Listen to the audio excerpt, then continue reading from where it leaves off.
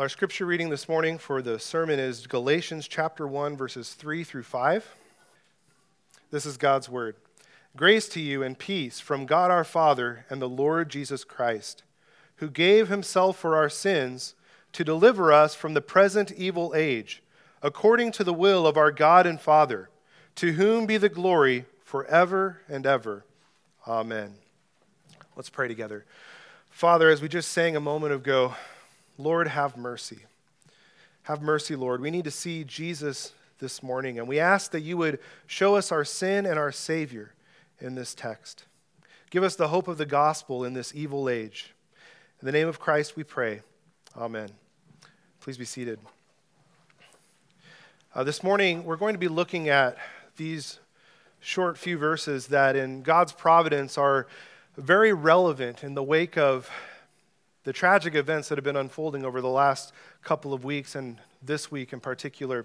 I'm sure you've seen the news about the shooting at Robb Elementary School in Uvalde, Texas. The death of the children and the teachers in Uvalde weighs heavily on us, especially if you're old enough to understand that. Maybe most acutely if you're a parent or a grandparent, a student or even a teacher. It's not just Uvalde either. We think of the racist massacre at Tops Supermarket in Buffalo, New York. We think of the shooting at the Taiwanese Presbyterian Church just up the way from us in Laguna Woods. Not a PCA church, but another disturbing act of violence. This is a painful moment, especially for the parents and loved ones of those lost in these tragic events and many other acts of violence over the last couple of weeks. It's a painful time for all of us asking ourselves, how long, O Lord? Many wondering, if there is a God in heaven, how could this even happen? If that's you this morning, I'm really glad that you came to worship this morning, that you came to look to Jesus in the middle of the pain and confusion that events like these understandably can cause. And that's just focusing appropriately today, I think, on just one aspect of this fallen world.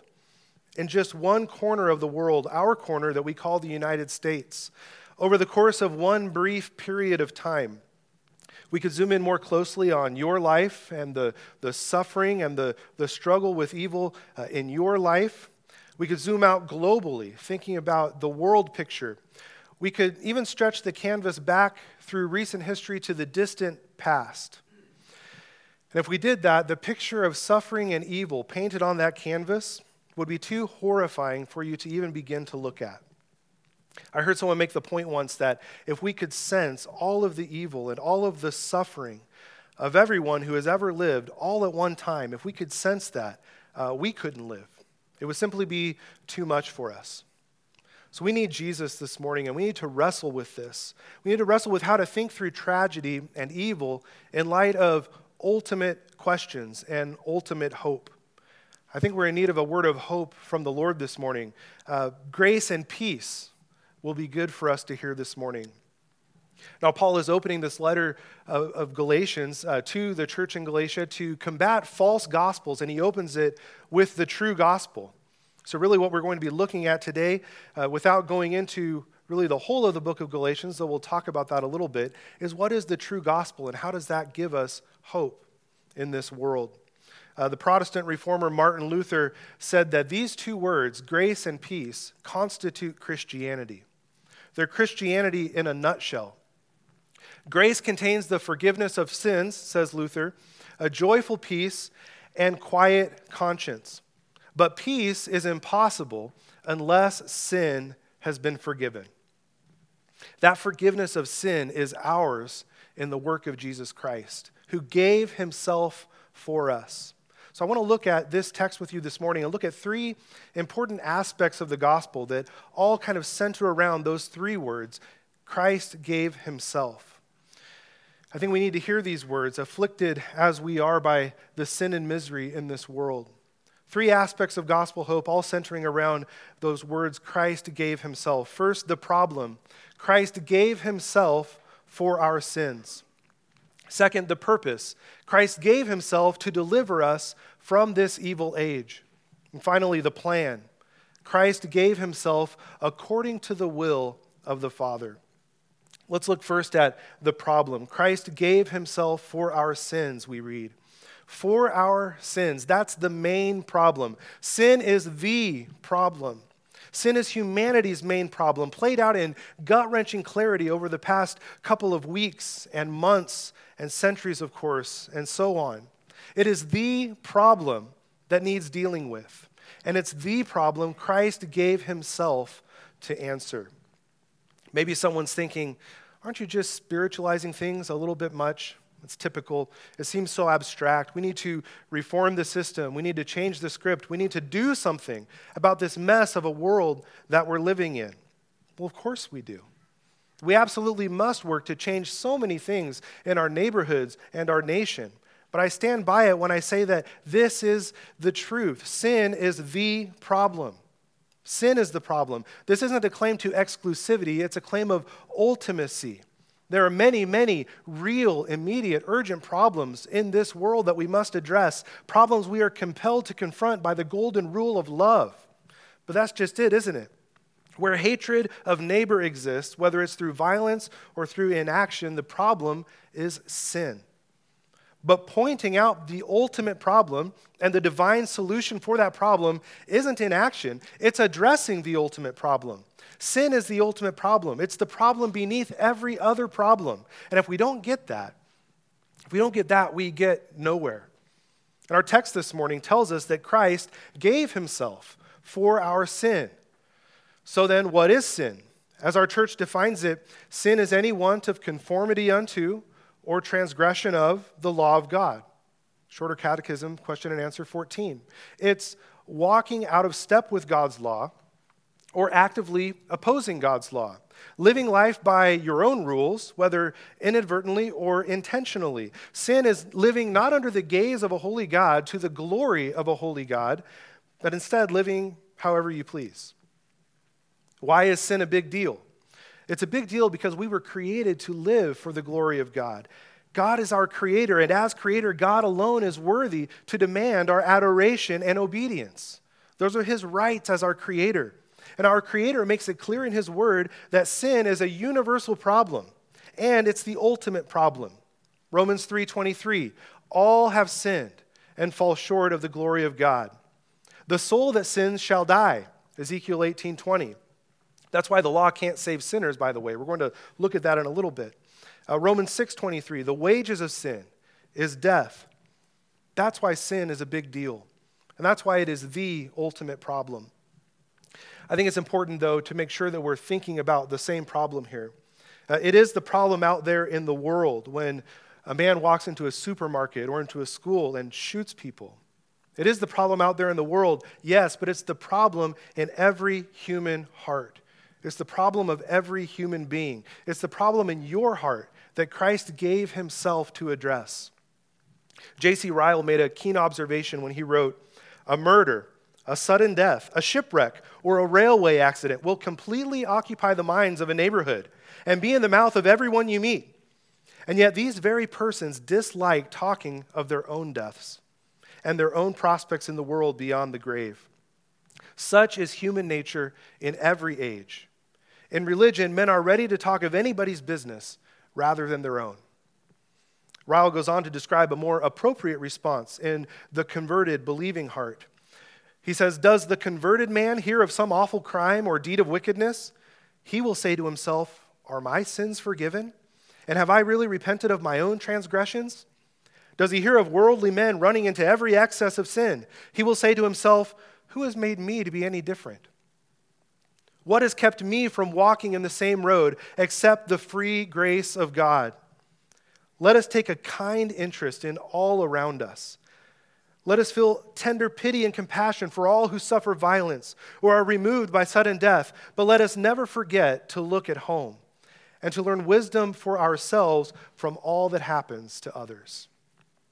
Let's remember that the problem that we must see isn't just a problem out there. It's a problem in here that Christ gave himself to address.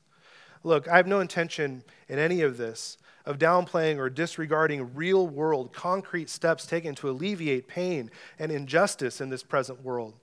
The gospel changes lives, and those changed by the gospel are passionate to seek change for the better in the world. But this is the bottom line. Even in the face of the most gut-wrenching evil and tragedy, the truth remains.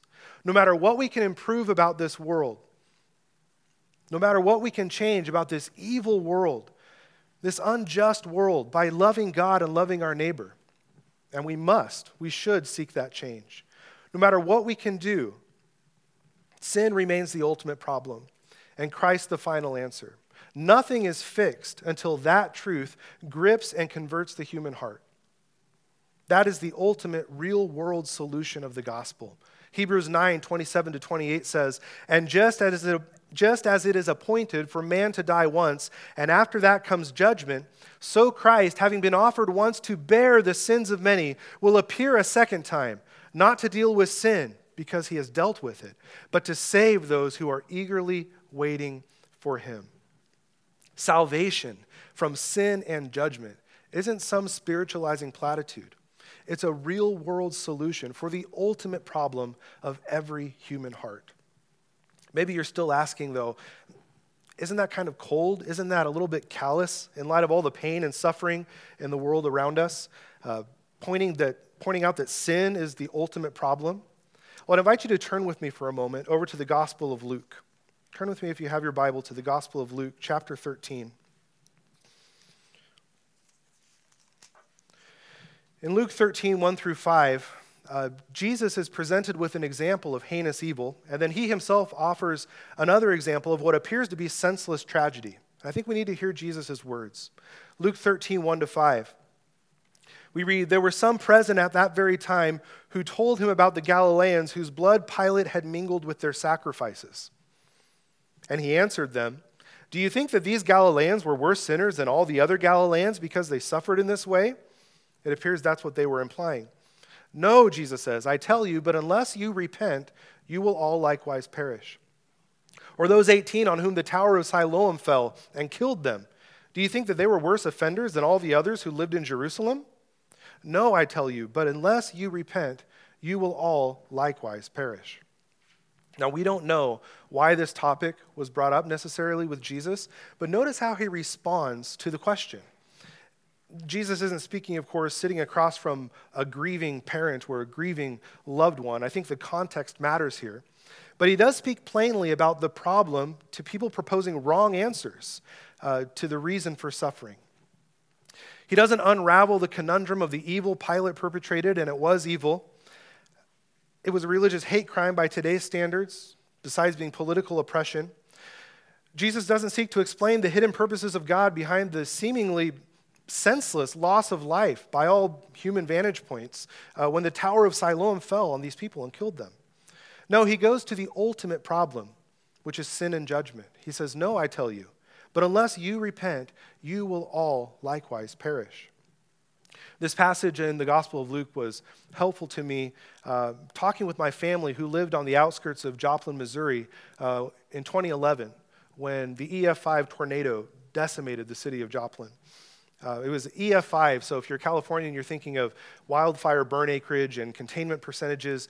But just to put that into perspective, this tornado slammed into the 9-story St. John's Hospital in Joplin and moved it 4 inches from its foundation. So just remember or imagine what that could do to an entire city. I remember driving down for a couple of weekends, and I was just trying to help do cleanup, sift through people's homes, maybe salvage some of their possessions, especially, things that maybe would give them a little bit of hope in the moment. I remember in one home finding this one man's golf ball collection. I think the golf college owners would be proud. He had collected a golf ball from every course that he had played on around the world. They were scattered under pieces of brick and twisted plumbing and sheetrock. Where is God when this happens? Some have even said, how could there be a God when things like this happen? So I remember gathered around the kitchen island, speaking with my family, and this was the passage I turned to.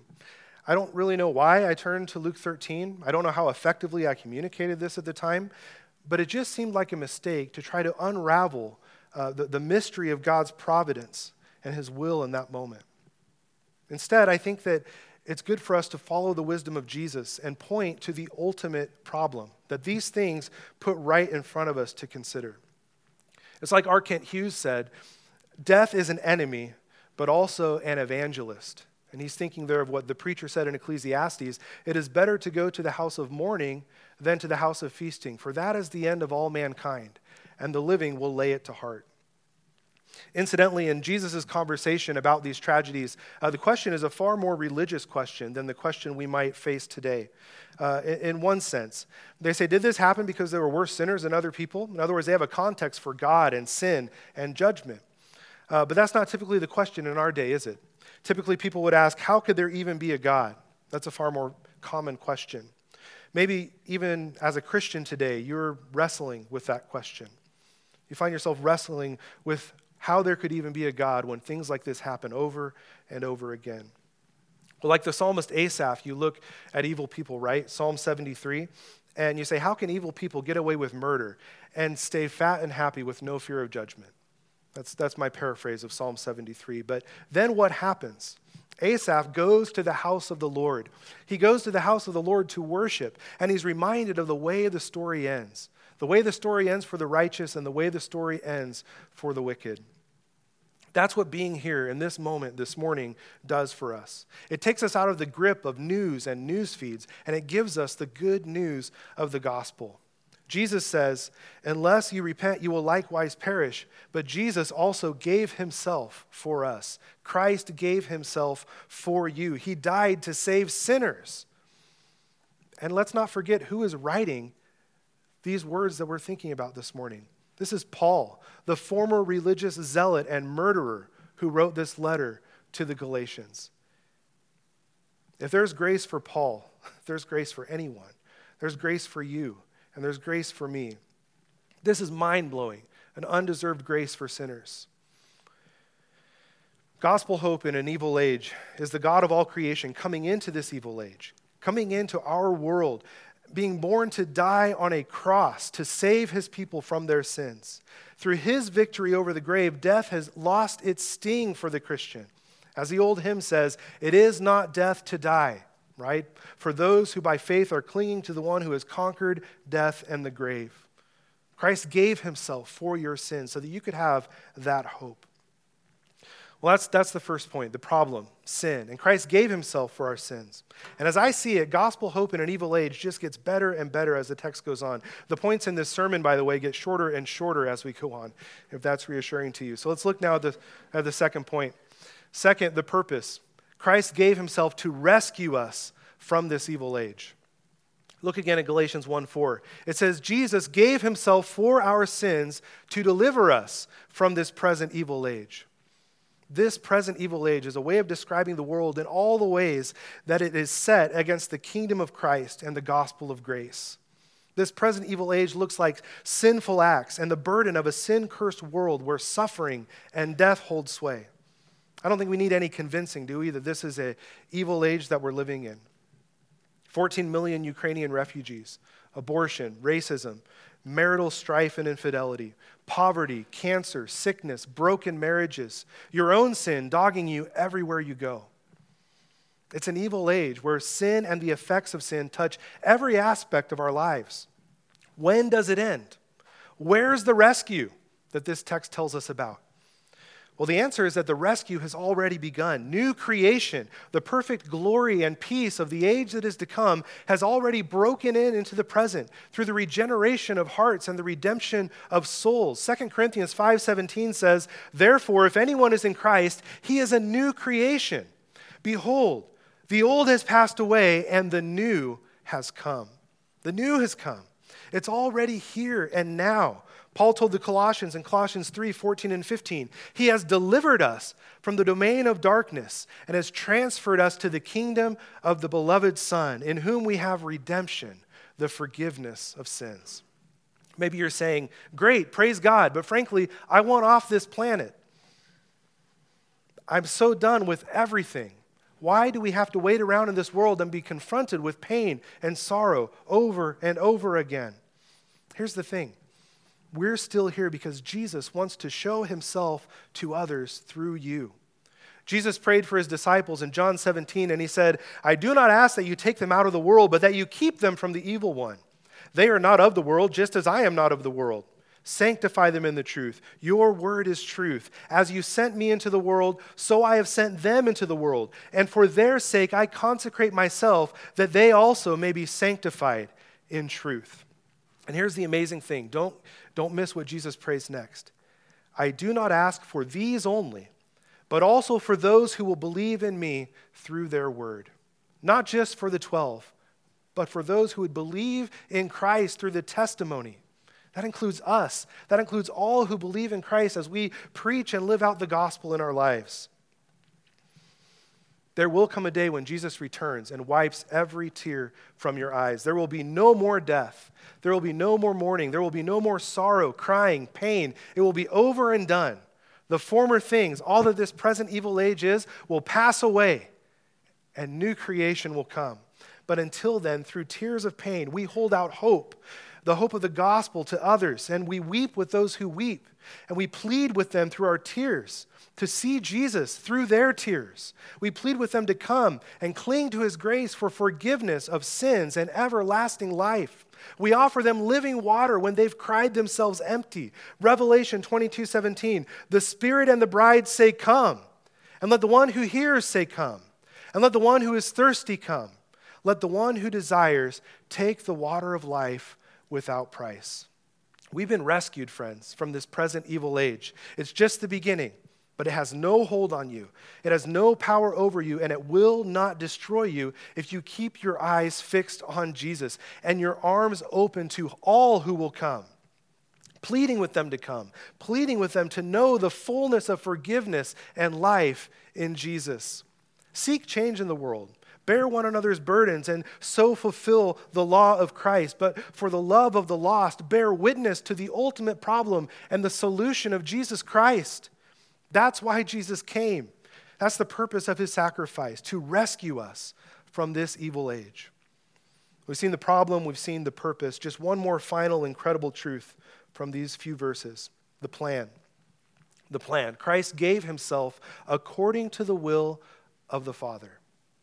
The news just gets better and better, because when you look around at all the sin and suffering and death in this world, the buck doesn't stop with God. It stops with us. We need to put one of those gas pump stickers on ourselves that says, we did this. We did this. But here's the amazing thing. God had a plan that's better than the mess of his world that we've made. Let's remember the story. God created humanity in perfect righteousness and holiness, to love and to serve him, to enjoy fellowship with him, spreading his glory throughout all the earth. What could be better than that? What could possibly be better? Yet our first parents fell from that wonderful arrangement by sinning against God, by rebelling against him, by turning away from him. The world that we live in now is a world that's plunged into sin at the fall. When Adam disobeyed God, he dragged the entire human race into a state of sin and misery. And every human being who has ever lived since then has followed in the path of old man Adam. Just look at the opening chapters of the Bible. One generation after the garden, what do we have? Fratricide, brother killing brother. Cain stones his brother Abel to death in a field. We did this. But there's good news. I'll quote again from our church's catechism because it so beautifully describes God's plan. Westminster Shorter Catechism, question and answer 20.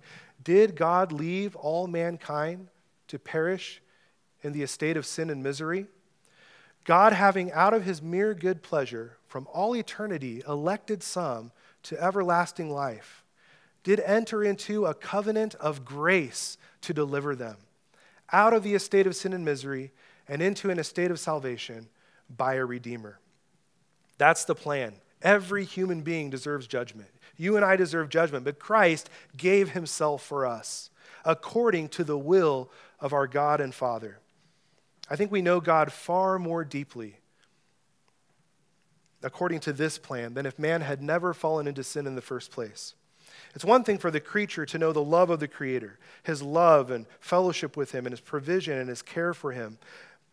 But it's something quite different, isn't it? For an enemy to see his Creator, who should be his judge, stoop down and take the blow of punishment upon himself in your place, to make you not an enemy, but a friend and a beloved child. That's the gospel. In fact, that's the gospel that Paul unpacks in the book of Galatians. We've just been focusing on these first couple of verses, but Paul is surrounding his argument, is the linchpin of his argument is this covenant that God has made, this covenant of grace to deliver his people. The Galatians were being led astray by false teachers who were saying that to be a Christian, you had to obey works of the law in addition to believing in Jesus Christ. Essentially, these people who would follow Jesus were hearing, yes, Christ gave himself for you, but you also have to do these things in order to be saved. Paul drives home in Galatians the point that the law was never given to save you in the first place. Only someone perfectly righteous, who could perfectly obey the law, could be saved by it. And you and I don't qualify because we're sinners. For us sinners, salvation has always been by promise. It has always been by grace. And the salvation in which we stand, which Paul is proclaiming and which we proclaim, was accomplished by the promised seed of Abraham who would come, Jesus Christ, our Savior. How does he do it? How does Christ do that? Jesus does that by coming in human flesh and being the perfectly righteous Son of God, living among us, obeying the law at every point where we fail, and then giving himself for our sins to rescue us from this present evil age according to the will of our God and Father. Galatians 3:4-7. When the fullness of time had come, God sent forth his Son, born of a woman, born under the law, to redeem those who were under the law, so that we might receive adoption as sons. And because you are sons, God has sent the Spirit of his Son into our hearts, crying, Abba, Father. So you are no longer a slave, but a son. And if a son, then an heir through God. That's the gospel, friends. That's gospel hope in an evil age. If it could save a murderer like Paul and make him a missionary of grace, then it can save anyone. Then it's grace for you and it's grace for me. It's more than just thoughts and prayers. The gospel can save bloodthirsty Paul. It can save you. And you know yourself better than anyone. What did Paul say? I am the worst of sinners. And I think we all ought to say that when we understand the extent of our sin. But if it can save us, then it is a real world solution for the ultimate problem of sin. Turn to Jesus. If you haven't, turn to Jesus for this grace. Know the rescue that he provides by faith alone. You need these two little words, grace and peace. Christian, because Jesus gave himself for your sins to rescue you from this evil age according to the will of the Father, grace and peace, those two wonderful words that sum up all that we believe, they are yours. Nothing can take that away. Let's pray together. Father, we come before you just in awe of the grace that is ours in Christ. We pray that you would comfort our hearts, Lord, as we continue to live in a world that will continue to disappoint us, continue to disturb us until that day when you do come to finally and fully make all things new. Father, give us faith. Help our eyes to stay fixed on Jesus and not to be turned away by the suffering and sin, but to be pushed towards him for hope and peace in this evil age. We thank you for what you will do through us as we live out our life, Lord, according to the gospel, as we live a life that testifies to the grace that is free for the asking in Jesus Christ. We ask all of these things in his name. Amen.